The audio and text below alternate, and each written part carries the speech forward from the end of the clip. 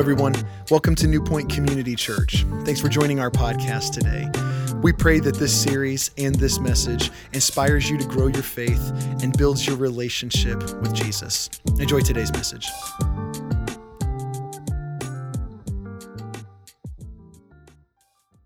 "2,000 years ago, Jesus gave us a command, gave us a principle, gave us truth.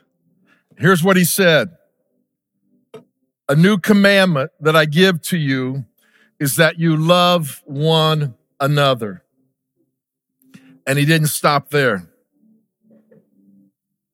I'm calling you to love one another just as I have loved you. By this, your spouse, your kids, your coworkers, your neighborhood, your school, your sphere of influence will know that you are a follower of Christ. Y'all okay on that one? Don't tell me what you believe. That doesn't prove that you're a follower of Christ. Show me by the way in which you love. And so I want to welcome each and every one of you. We're glad that you're here. If you're in Canton, if you're in Worcester, if you're in Millersburg, Coshocton, Cambridge, T County, or watching online, we're wrapping up this series called Life and Death.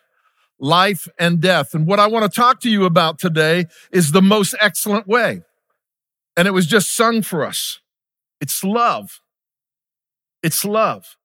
And I'm called to love you. You're called to love me. We're called to love one another. Not as your dad loved you, your mom, your pastor, whoever, but as the greatest lover of all has loved you and me. And when we do that, what happens is we will find ourselves speaking life and not death. We'll find ourselves bringing light and not darkness. We'll find ourselves making a huge, huge difference in our world. But here's the challenge. It's easy for you and I to get stuck in a particular place in life. Would you agree with me? That contributes to the dysfunction of our life. And by the way, the person sitting next to you is dysfunctional. Okay? We're all dysfunctional. You know why? Because we all are broken. We've all missed the mark. We all get it wrong. And so God wants you and I to function in the right way. The right way is to love one another as he has loved you and me. And so what happens is we don't want to be stuck in a dysfunctional way of life. We don't want to be emotionally immature. We want to be emotionally mature. We want to be able to love, and we want to be able to love well so that we can walk into situations and speak life and not death. And so how does that happen? Well, I have to deal with my judgmentalism. I have to deal with my critical spirit. I have to deal with my sarcasm. I have to deal with my negativity. I have to deal with my complaining. I have to deal with my gossiping. Because what happens is those things get you and I stuck in life and doing life in a dysfunctional way that does not serve you well, serve me well, or serve us well. And what happens is when we begin in those paths, usually, if we're not careful, it leads to us being extreme in those areas, which is destructive. And so that's not the language that God wants for me or for you. If we're following Christ, if you're a Christ follower today, he has a different language. It's a heavenly language. It's L-O-V-E. It's love. And Jesus said some sobering things for you and me, because here's what you need to understand. You'll never be able to experience this level if Jesus is just important to you. Can I say something that will rattle your cage? For most of us, Jesus is important to us, but he's not first. And that's why we struggle so much. Unless he becomes first in your life, he will be something that you have added onto your life. If he's first in your life, he'll transform your heart, and it'll transform our speech and our language. Look at what Jesus has to say. Luke records it. A good person produces good things from the treasury of a good heart, and an evil person produces evil things from the treasury of an evil heart. He goes on to say this, what you say flows from what is in your heart. In my heart, my judgmentalism, my critical spirit, my complaining, my gossiping, my negativity, all of those things come from a heart that's not right. It's just not right. And so when it comes to those things, okay, they can start off small in my life and your life. The problem is they have a tendency to grow and become greater and greater and greater. And we may choose to think that a little judgmentalism here and a little gossip here, a little negativity there will do all of us well. It's not true. Authentic followers of Christ, our goal, our aim is to be able to speak the heavenly language of love. And so there's no room in my life, if Christ is first, for me to go there. There's no room in your life if Christ is first in your life, because he wants you and I to speak life, not death. He wants you and I to bring light, not darkness, into your environment, into my environment, into your marriage, into my marriage, into your family, into my family, into your place of work, into my place of work. And so our calling is to live the life that Christ lived. And when he walked here on earth, he spoke to situations and gave them life, not death. He came into situations and he brought light. He's the light of the world. He didn't bring darkness. And so we have learned that words are powerful, but we talk a lot, don't we? We talk a lot. I talk a lot. And that's trouble for me. That's trouble for you, because every time you speak, every time I speak, I'm either speaking life or I'm speaking death. There's no middle ground. Look at what Proverbs has to say here. When there are many words, transgression and offense are unavoidable. So what it means is this: the more I talk, the more you talk, we're going to transgress. We're going to say something offensive. That's what he says here. But he who controls his lips or his tongue and keeps thoughtful silence is what? Is wise. And so what he is saying is, you know what? The more you and I talk, the more you and I get into trouble. All right? The longer conversation you have with your spouse about that issue, the more likelihood you're going to say something of death, not life, right? Would you agree with me? I mean, it happens in business meetings all the time. You know, business meetings, you know, we should run them probably maybe 30, 45 minutes, because after that, we just chase the dog around the tree, right? And then we get emotional, and then we start saying things from our emotional standpoint instead of from a logic standpoint. And then what happens is we say things that can harm and could hurt instead of help the situation. And so Paul tells us this in Corinthians. He says, yet I will show you the most excellent way. If you're familiar with the letter to the Corinth church, you realize that 1 Corinthians chapter 12 and 1 Corinthians chapter 14 are two of the most controversial chapters in all of Scripture. Theologians argue over them, what they really mean.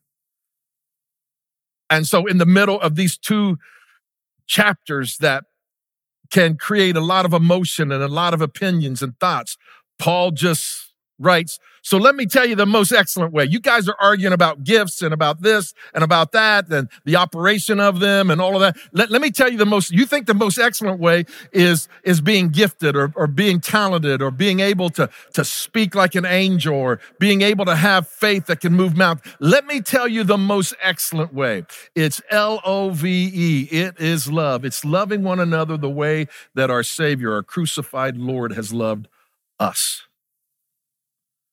James caught this, his half-brother, so much that the letter that he wrote, most of the time, he's speaking about the tongue. He's speaking about how you and I speak and relate and talk to one another. He writes this: those who consider themselves religious and yet do not keep a tight rein on their tongue deceive themselves. So if I think I'm really spiritual and I'm a man of faith, or, you know, I have these gifts, but I can't control that right there, I'm deceived. I'm not there. I'm not as spiritual minded as I think I am. And their religion is what? Worthless. Wow. So what he is saying is this. He is telling us that when we think our faith is big and strong and powerful, yet we can't watch our words, he says your faith is worthless. It's worthless. Goes on to say this. I like this. If someone believes that they have a relationship with God but fails to guard their words, then his heart is drifting away and his religion is shallow and empty. Wow. Maybe that's the reason why the hardest people to win to Christ are those who are closest to us. You ever said that? My family's the hardest people to win to Christ. I can't win them. Could it be because of your words? They say, hey, you know what? Your religion, your faith is worthless. The way you talk to dad and the way that dad talks to you, and then you go to church and you sit close together, your faith is worthless, Dad. Your religion is worthless, Mom. Doesn't do anything. Y'all okay? That's what he's talking about. He says your faith is shallow. It's empty. And so how do we come back and how do we become men and women who speak life instead of death? Because we're created in the image of God. God is a God of words. He spoke all of this into existence. He created you and me. He's given you and I the ability to speak words. We're the only one.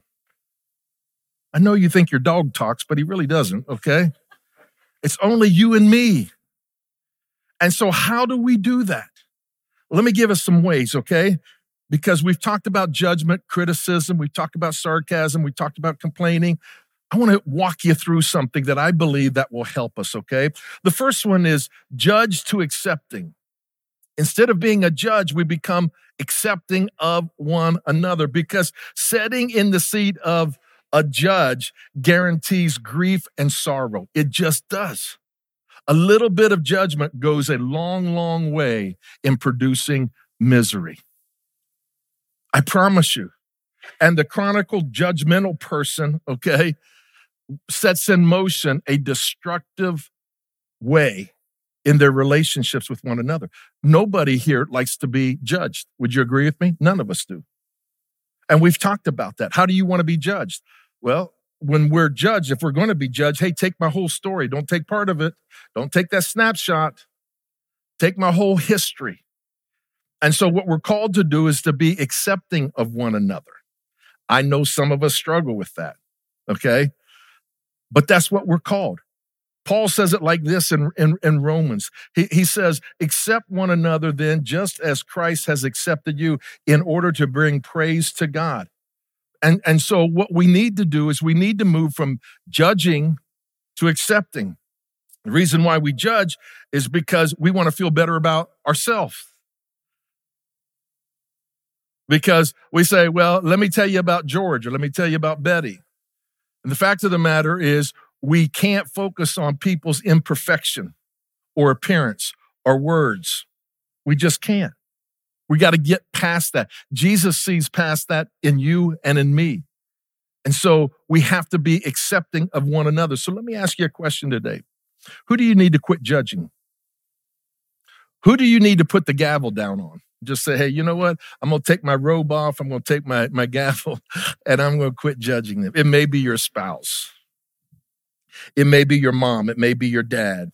It may be your boss. It may be a teammate. It may be a classmate. Maybe your girlfriend, your boyfriend. But you just need to come to a place of where you begin to accept them for who they are. That's what all of us want. Jesus came not to condemn the world, but that the world might be saved through him. You see, what happens is people who feel accepted accept people. It's just like people who feel forgiven, they forgive people. Because see, here's what we need to understand.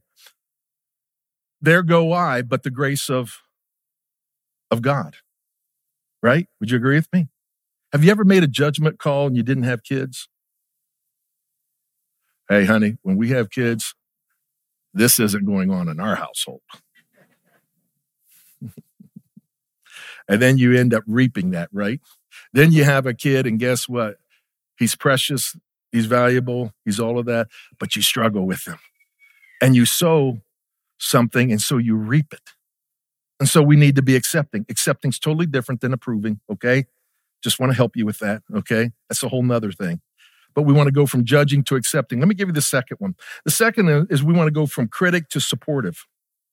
From critic to supportive. A critic can easily find fault, and there's always fault. There's always room for improvement. There's always growth, and I'm not against that. We evaluate stuff here all the time.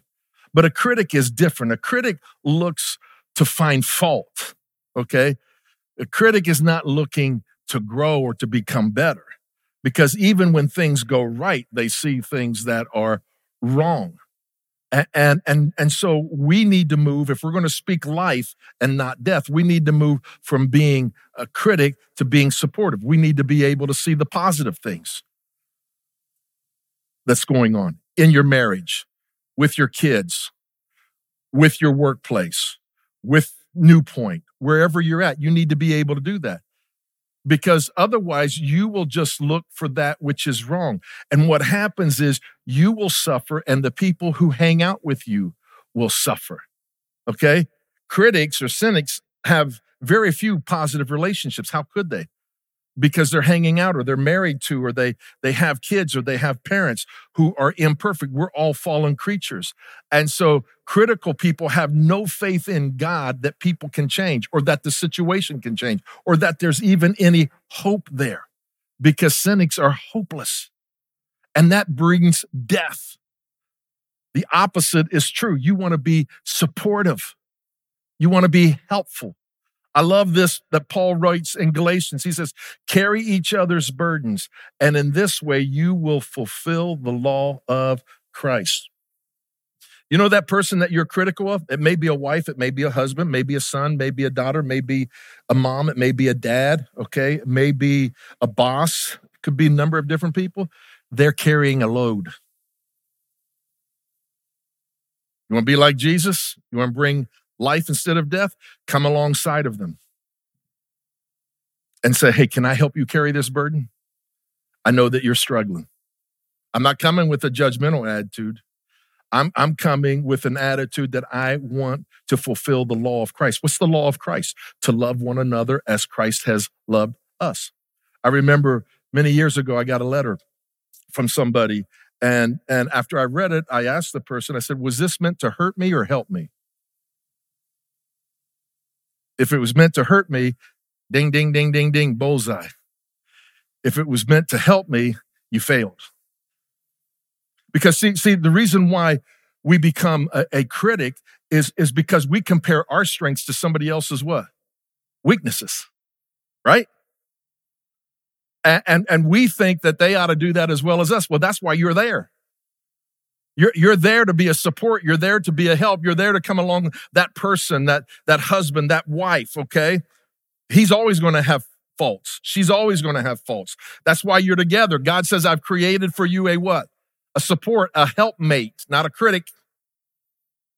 And so what happens is you can come and you can speak life into a situation, whether it's at work, whether it's at home, whether it's at New Point, whatever, and say, hey, you know what? I'd like to come and help you with this load.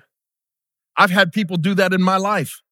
Hey, Dwight, I want to come and I want to be supportive, and I sense that you're struggling in this area, or New Point struggling in this area. I'd like to come, because here's what happens. The things that drive you nuts about your spouse, you're probably pretty good at. The things that drive you nuts at work, that's not going the way that you want, you're probably pretty good at. That's why they're there. You see them. The question is, are you going to be a critic and bring death? Or are you going to be a person who speaks life and say, hey, you know what? I think I can help you with this burden. And in this way, I will fulfill the law of Christ. Y'all okay? Let me give you the third one. Sarcastic to kind. Sarcastic to kind. So sarcasm means to rip, to tear, okay? To cut. And it's like a buzzsaw. And I realize you can have fun there, but there's other times that you know what? You know it's not fun. You're trying to send a message to somebody. And you're wanting to send it because you don't have the courage to deal with the real problem. And so what you do is you take the cowardly way and you get sarcastic, because you don't have the courage to be able to speak the truth in love. So when somebody calls you out on your sarcasm, oh yeah, I'm just kidding, honey. Can't you have a little bit of fun? And what we're called to do is to be kind. What does it mean to be kind? To say the right thing in the right way with the right attitude at the right time. That's what kindness is. That's what we're called. Honey, it looks like your jeans are pretty tight. And what happens is you can say something, I can say something, okay, to somebody. It looks like you gained a few pounds. Really? You're going to say that in front of everybody? Why are you so angry? Why are you, you know what? This soup is pretty good, but it could use some more salt. Why would you say that in front of everybody? There's a reason. Sarcastic people have unforgiveness in their heart. There's something stirring there, and they're like a buzzsaw, and it can turn to bitterness. And what I would say is just be kind. If you need to say something that's maybe a little bit hurtful, do it privately, do it courageously, do it boldly. In that way, don't use it to just get a laugh at the expense of your wife or at the expense of your husband or at the expense of somebody else. Because what happens is it can be very, very painful.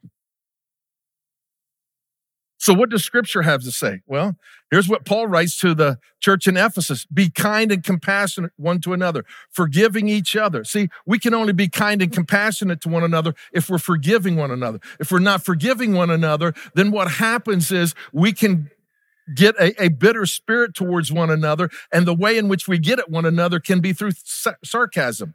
So he says here, be kind and compassionate one to another, forgiving each other just as in Christ God has what? Forgiven you. And so if we're going to speak life, okay, we need to move from being sarcastic to kind. And kind is much more than being polite or nice. Kindness literally means that you want the best for the other person. So you're going to speak the truth. You're just going to do it in love.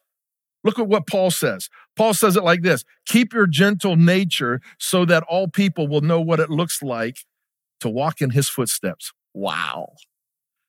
And what happens is Dwight has a more gentle spirit when I'm more forgiving, when I'm more compassionate, when I'm more understanding of the people around me. And I'm not going to expose them, okay? I want to cover them. And he says here, keep your gentle nature so that all people will know what it looks like to walk in his footsteps, Dad, to walk in his footsteps, Mom. Little eyes are seeing.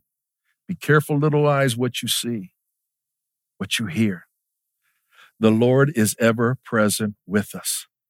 And so, as we talk about life and death, we don't want to use sarcasm to cut up people or to slice up people.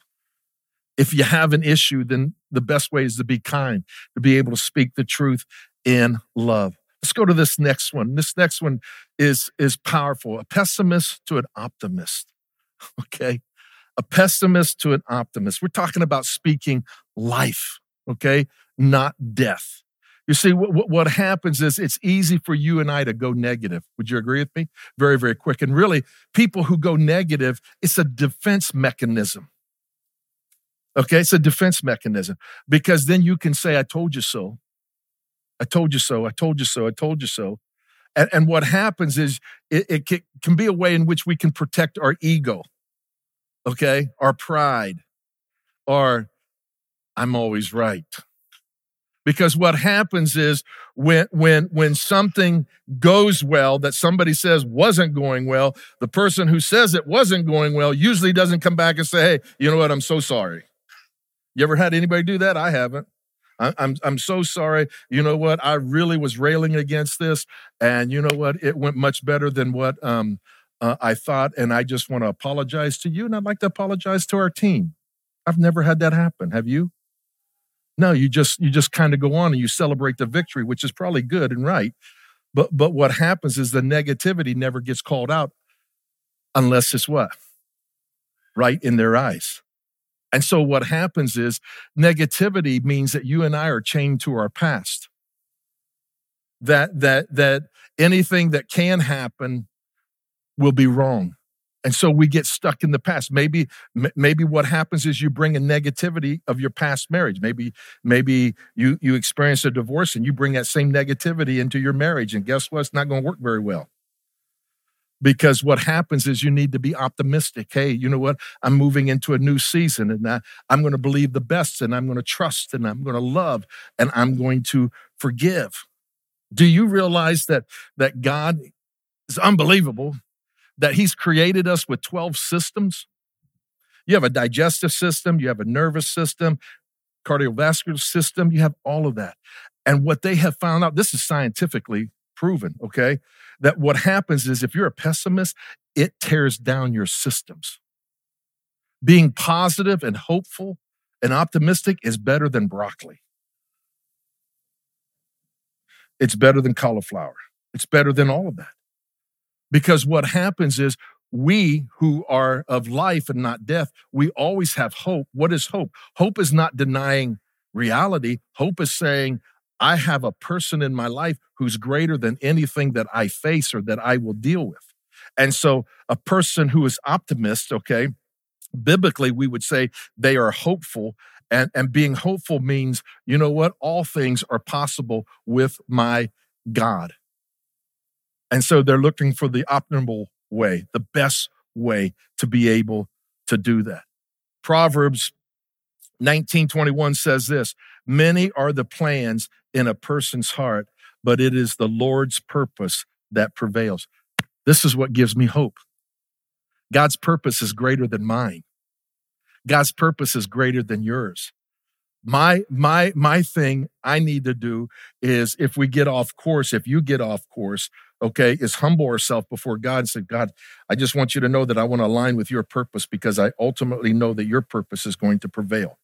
That's an optimist, biblically speaking. That's a person of hope, because we serve a God who speaks in words. He doesn't speak as things are. He speaks them as he would have them to be. And so that gives me the ability to always be optimistic. You see, I can get a phone call this afternoon that can change my life. I can have things barking at me and I can have things clipping at my heels. And you know what? I just believe because I'm an optimist. I'm hope. I got a living hope. If you know the one who knows the key people, you don't need to know all the key people. And I can get a phone call this afternoon. I can get an email. I can get a text. And what happens is my whole future, my whole life radically changes because I serve a God who wants the best for me, who desires the best for me. And that's called faith. That's called faith. Let me give you this next one. And that is this, a complainer to grateful. A complainer to grateful. When we complain, we speak death. We speak death. God does not inhabit the presence of complainers. Okay, you all right on that? Complaining kills his presence. He inhabits the praises of his people. He inhabits people who say, God, you're so good. You know what? I don't deserve this. I don't deserve the blessings that I have. That's what he inhabits. And that's what he wants from you and me. Ungrateful people grate on me. How about you? Because there's a sense of entitlement. Look at what you have. Look at what you've been blessed with. There's always going to be somebody who has a little bit, quote unquote, in your eyes or my eyes, a little bit more, a little bit better. But look at what you have. And so what happens is a person who comes in and speaks thanksgiving and praise and gratitude speaks life. A person who comes in and complains and whines and is ungrateful and feels entitled speaks death. The grateful person is the counter to the complainer. So let me ask you a question. What are you complaining about? What are you complaining about? This is huge. Because when you complain, you bring death. Well, my husband never, really? What does he do well, though? Well, my wife doesn't. Well, what does she do well? Well, my kids, but what do they do well? See, you're always going to be able to find fault. There's always going to be a way because you're fallen and you're twisted and so am I. And what happens is when you become ungrateful, and this is why divorce happens. Divorce happens because people in that marriage become ungrateful for one another. They've quit looking at what somebody brings to the table and they look at what somebody doesn't bring to the table. Patty and I, okay, we're as different as night and day. Ooh. So is your spouse probably. And if we're not careful, what attracted us to one another now becomes an attack on one another. And we feel entitled. I mean, Patty and I have a great marriage. It's healthy. It's strong. We work through conflicts. There's probably about 10% that drives me nuts. Okay? Probably 30% that drives her nuts. But here's the fact. If I focused on that which I was not grateful for, we'd get a divorce. We'd be out. But she's a great friend. She's a great partner. She's a great lover. She's a great mother. She's a great support. She's all of these other things. It's easy to find something to complain about. Would you agree with me? Very easy. Let's look at what God's word has to say. He says, thank God in everything, no matter what the circumstances may be. Be thankful and give thanks. For this is the will of God. You want to know the will of God? See, listen, God does not speak to ungrateful people. You know why? Because you're not living in his will. People say, God doesn't speak to me. Start praising him. Start thanking him. Start celebrating who he is, because he inhabits the praises of his people. When you and I complain and we're ungrateful, he leaves. Just like, do you want to be around ungrateful people? I want to leave the room.